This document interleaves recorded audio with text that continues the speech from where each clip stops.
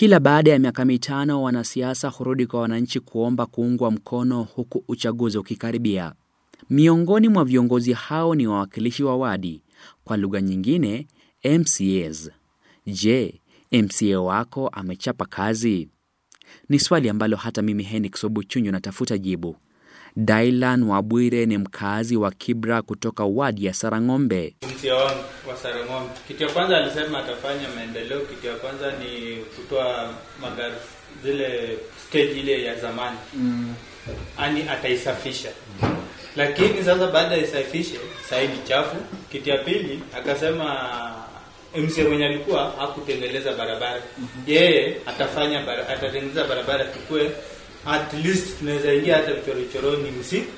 Kitu ya pili akasema ataleta security light.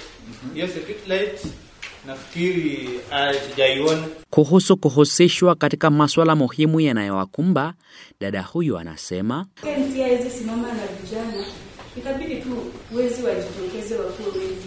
Kwa wakati mwingi majukumu ya wawakilishi wadi na yale ya machifu hukosa kueleweka. Nehemaya Amuocha ni naibu wa chifu kutoka lokesheni ya Katokera, mtaani Kibra. Kazi ya chief aswa ni nini? I can simply say the chief does so many government functions, more than 84 functions. Sababu si vitambulisho chief anafanya, that's a government function. Sina department ya registration. Sina mtoto anataka kupata birth. Nani mnaenda kwake? Ni chief. Is that not a function that belongs to another department?